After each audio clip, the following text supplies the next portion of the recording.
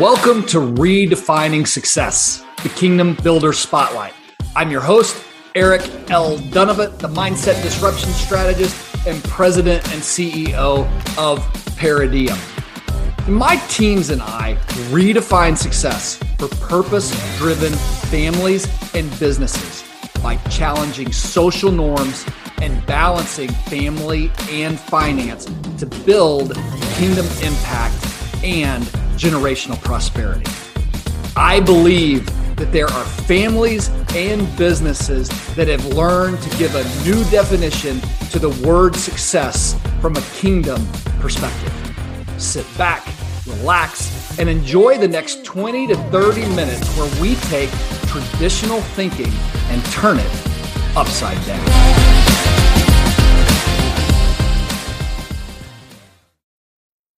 Welcome, everyone. This is Eric L. Dunavant, the Mindset Disruption Strategist, and we are here for another episode of Redefining Success. And joining me today is Dr. Sidney Turner, the founder of Resilient Retreat.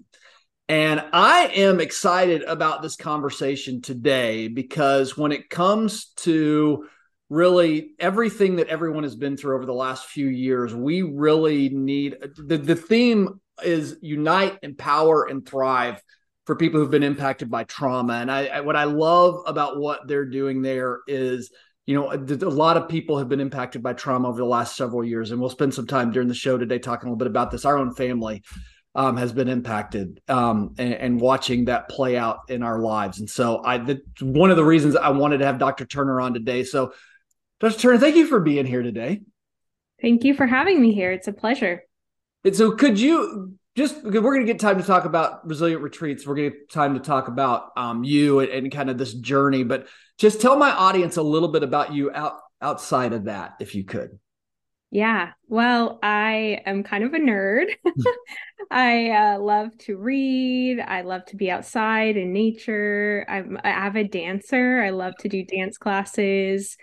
I've got a horde of pets. We always joke we have a farm here at our house, including one blind, deaf dog that wears diapers that we care for all the time.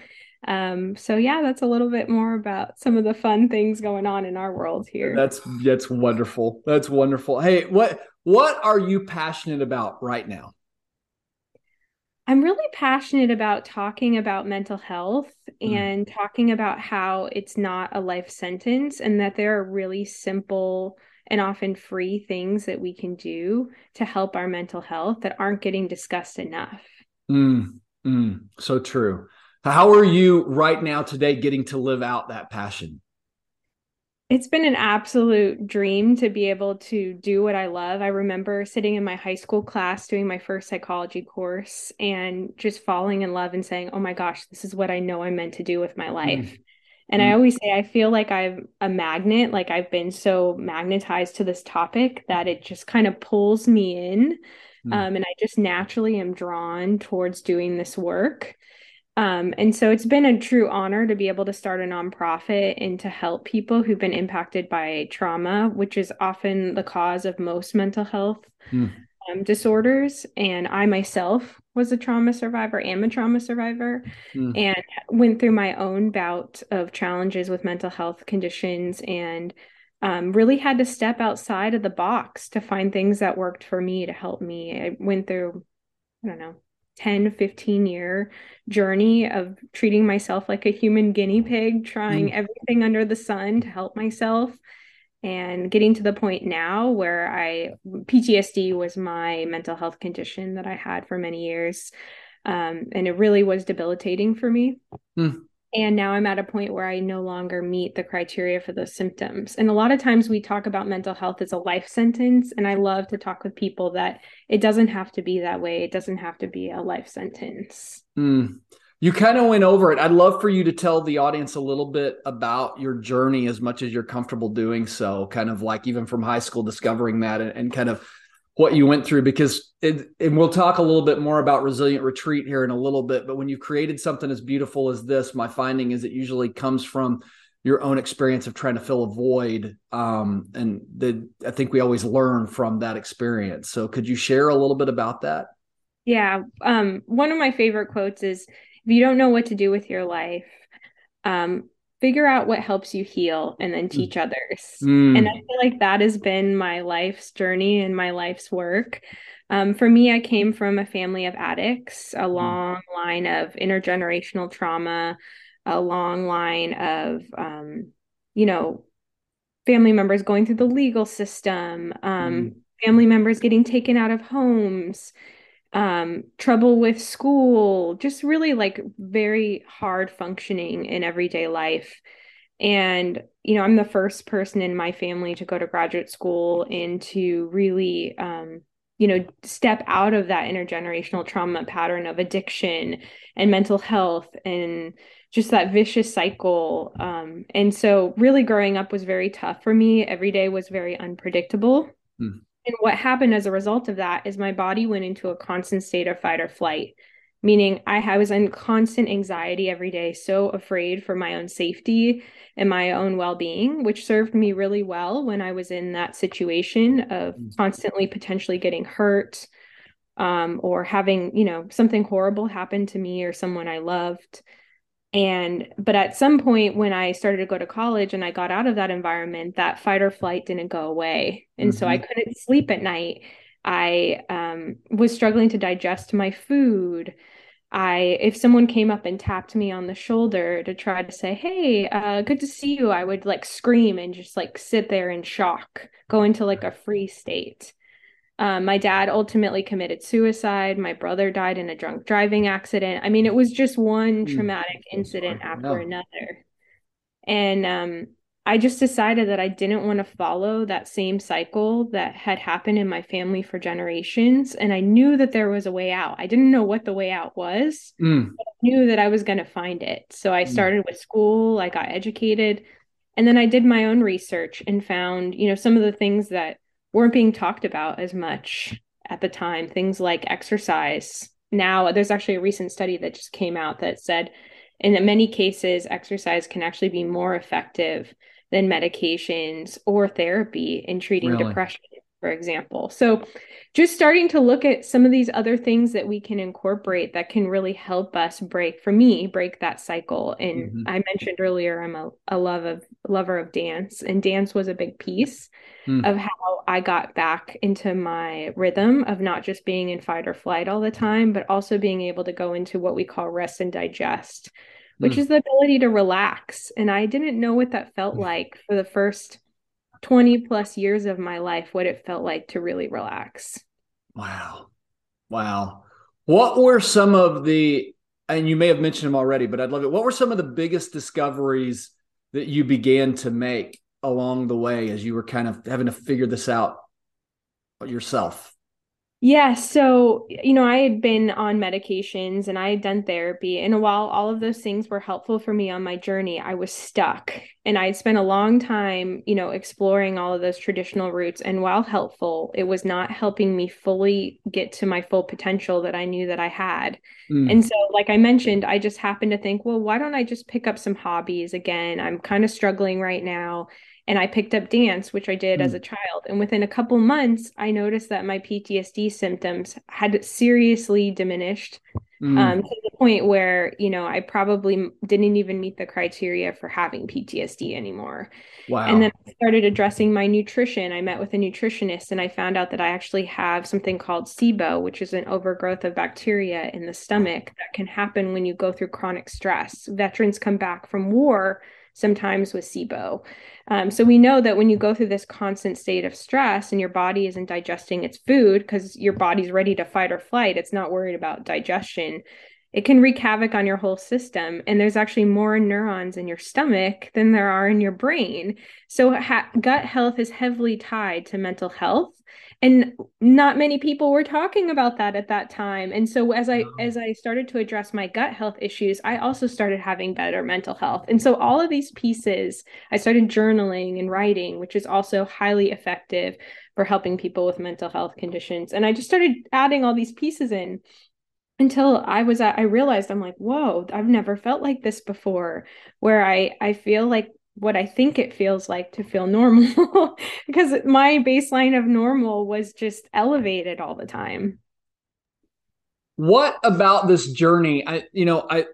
I mentioned this in the beginning, and so we have a member of our family who suffers COVID, and there were some other things that happened, just some trauma that kind of came out of that. But I feel like sometimes there's some stigma around feeling that, and it feels like when you went through this journey, you let go of the stigma in order to really pursue the health. What kind of did that require a mental shift? I mean, because I find that a lot of times that people will hold on to the stigma of the trauma or hold on to, or they're afraid to tell anyone else or don't want to really talk about it because of the stigma that comes with it. What was different about you that was in this healthy place of being actually able to pursue solutions?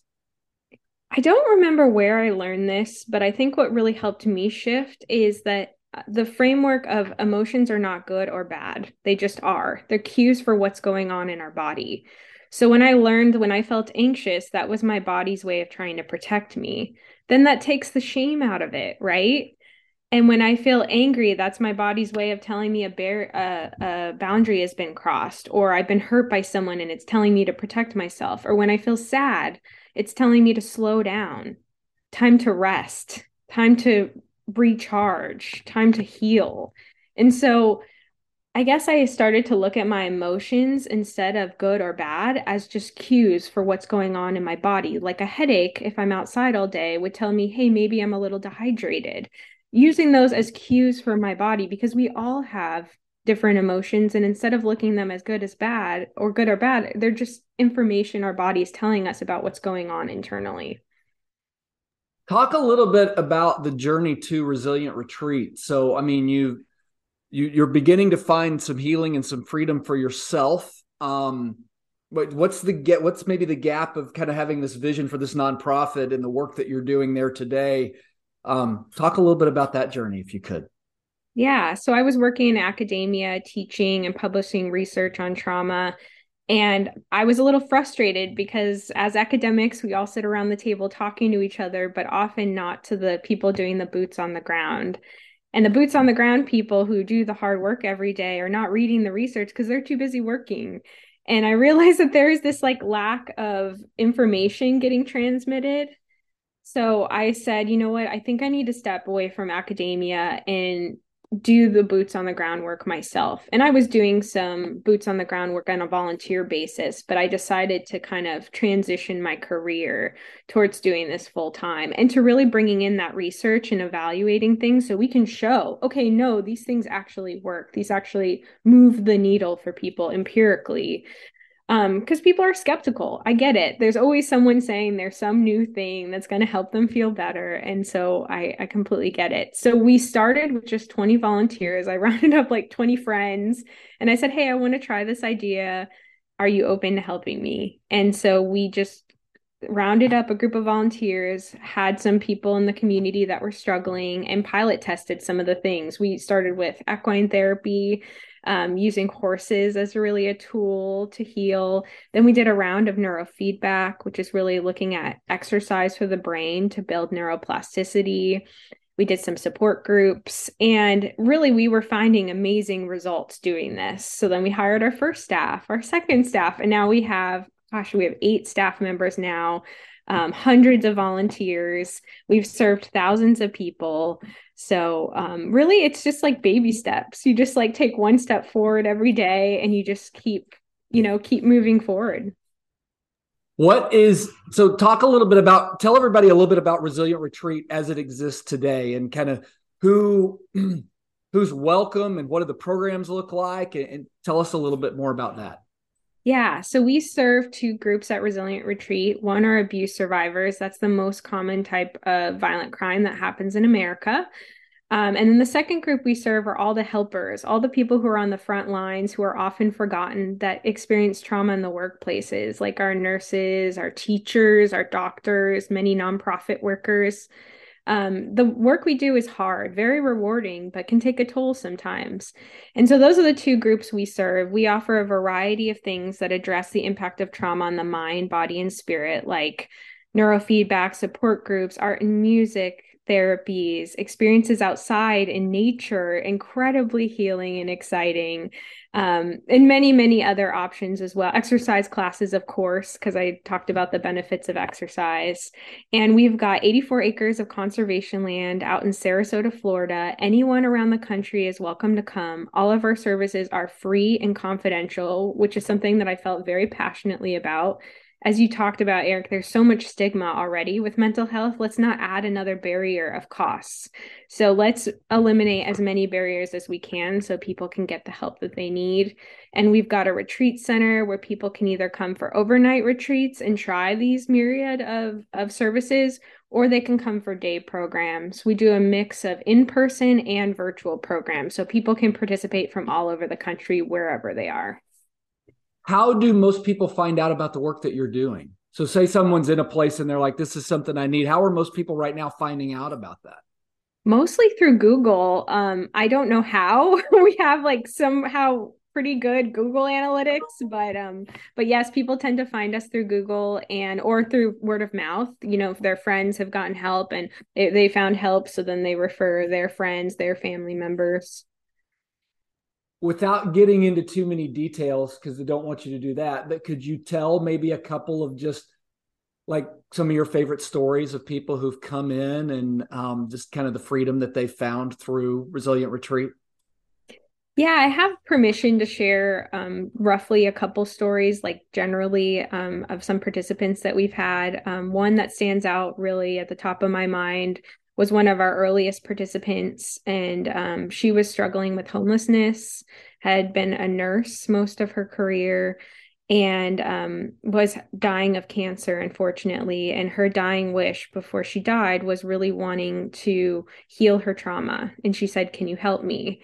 So we started with neurofeedback, then we did equine therapy. Then she started jumping into all of our other support groups, art and music therapies, nature walks, all kinds of different things. And the good news is that she's no longer at risk of homelessness. She has a job now. Her cancer's in remission. It's just like an unbelievably remarkable story of what can happen when a community comes together to support each other during times of need.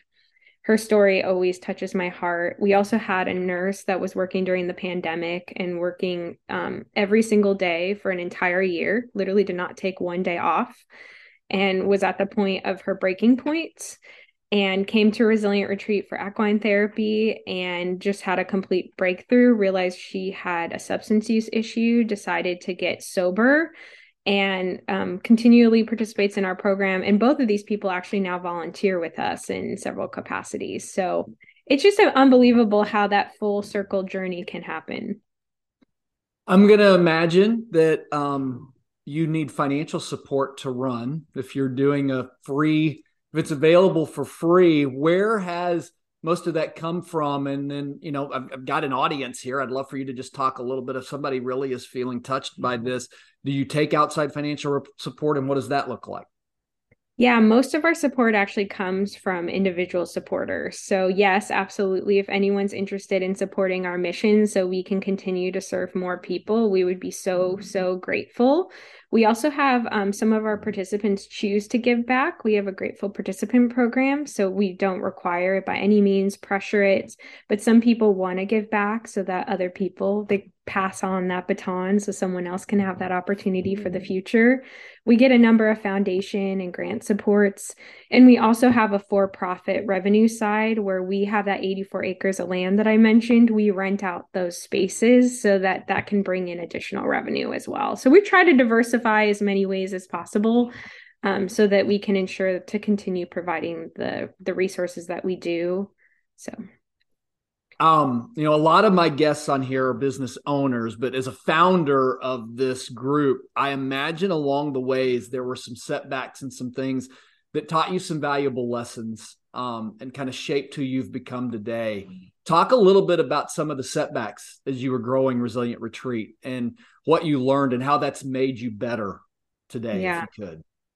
I think COVID was a huge setback. You know, we were founded in 2018. And so, you know, just a short couple years into starting, you know, the world kind of stopped for a temporary amount of time and the need exploded. And so we were in this unique spot of being so new and needing to grow to support the needs in the community, but also do that in a way that didn't jeopardize health. We didn't know much about COVID then.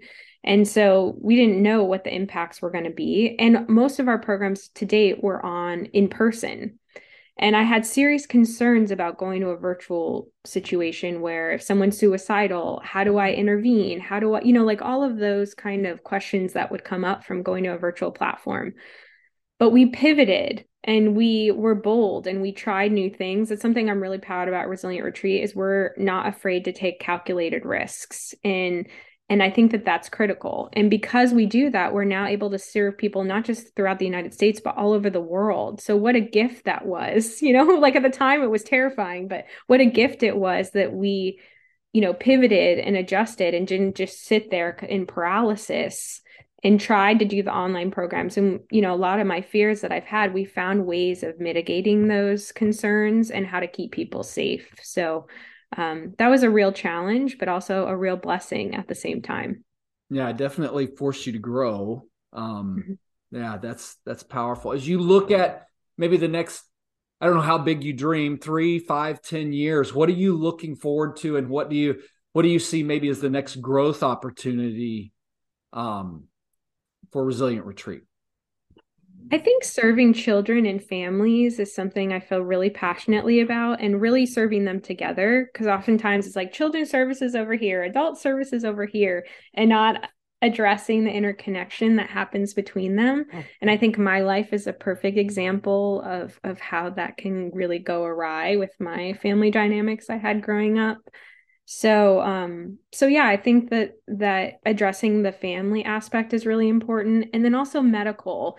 Something I feel really, really passionately about is the connection between mental health and physical health. Our brains are connected to our bodies, and anything that impacts our mental health is obviously going to impact our physical health. But most people don't know trauma is linked to cancer, diabetes, heart disease, all of our autoimmune conditions are major health conditions. And so having that medical component, I feel like is absolutely critical and isn't being discussed enough, and something that I'm really excited about for Resilient Retreat. That's exciting. That's exciting.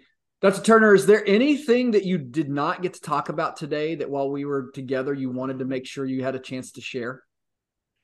I know for you, you talk a lot about values and having balance in life. And I just wanted to mention that in my journey along the way, and I know this is really important for you too, having that balance between your personal life and your work life is critical for you to be successful in the workplace. And I think that my personal journey has really taught me that. Like when I was not well personally, it was really hard for me to function in a professional setting at my full and my best. And so having those focus on time down for yourself, family, friends, having good support networks around you, all of those things are spirituality, if that's important for you. For me, it is. And all of those things are really important for you to live at your best. Yeah, it's a life out of balance. I mean, but that's kind of in one sense the definition of what trauma does, right? It sends you out of balance and makes you think that's normal.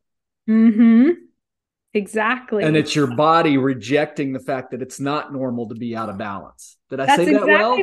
I think that that's a really good synopsis. Yeah, I totally agree with that. I've never heard it described that way, but I think that makes complete You sense. just heard it now. Just here. Yes, yes. Are you sure you don't want to go into psychology? I am. It could be a second career for you. I get to do a little bit of psychology every day, but yeah, but that's powerful. That is powerful. What about if people want to get into contact with you? They want to know more about Resilient Retreat. They want to find out more about what's going on. What's the best way for them to do that? You're welcome to go to resilientretreat.org or add us on Facebook, Instagram. We'd love to connect with you, or call us. Our number is 941-343-0039. Fantastic. Fantastic. It's been so good getting to just kind of tell your story. I'm so thankful that you're out there doing what you're doing. One of my greatest mottos I talk about a lot, if it's not broke, break it. And I love how you've kind of broken the way that trauma and mental health is done, because I think you're doing it the right way, and you're doing the right things. And I'm thankful for the way that you're helping other people out there. So thank you for being here today.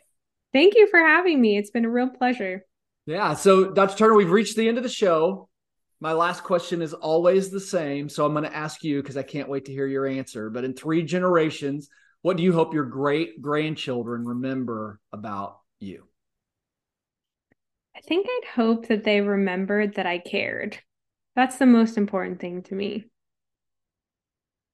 That's beautiful. Cared about them, cared about others, cared about making the world a better place. Just that I cared. That's beautiful. That's beautiful. Well, thank you so much again for being here. Everyone, go visit resilientretreat.org. I'm going to pressure you a little bit. I mean, they need support. So why wouldn't you just do something financial, or maybe you need to book a retreat? I mean, who knows? But it looks, just looking at the property, I haven't had a chance to be there, but I'm looking at pictures online right now. It looks incredibly beautiful. So, but Dr. Turner, again, thank you for being here. We will be with you all again next time. Have a fantastic day. God bless you.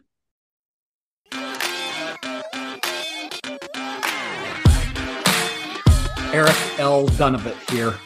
Thank you so much for joining us for Redefining Success, the Kingdom Builder Spotlight. If you're a business owner or a family who is actively redefining success, or have thoughts on kingdom impact or generational prosperity, and you would like to be a guest on the show, then I invite you to apply. Visit www.ericldunovet.com/podcast/apply. Also, if you enjoyed today's episode, I would love for you to share that either through text or social media. Take a screenshot of the show and share that, and share what you learned. If you know anyone that should be a guest on our show, we would also love for you to connect us to them. The best way to do that is to use hashtag Redefining Success. I love to read your thoughts and shares on social media, and we also are honored just to get any recommendations of people that you think we should be interviewing on the show. We are constantly adding new content, adding new podcasts. So first and foremost, I'm going to recommend that you subscribe so that you don't miss a thing.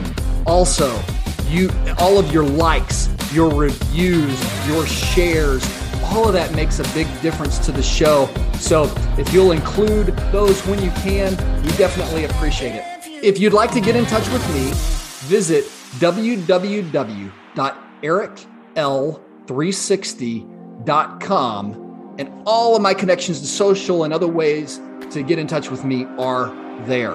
This is Eric L. Dunovet, the Mindset Disruption Strategist, signing off. Until next time.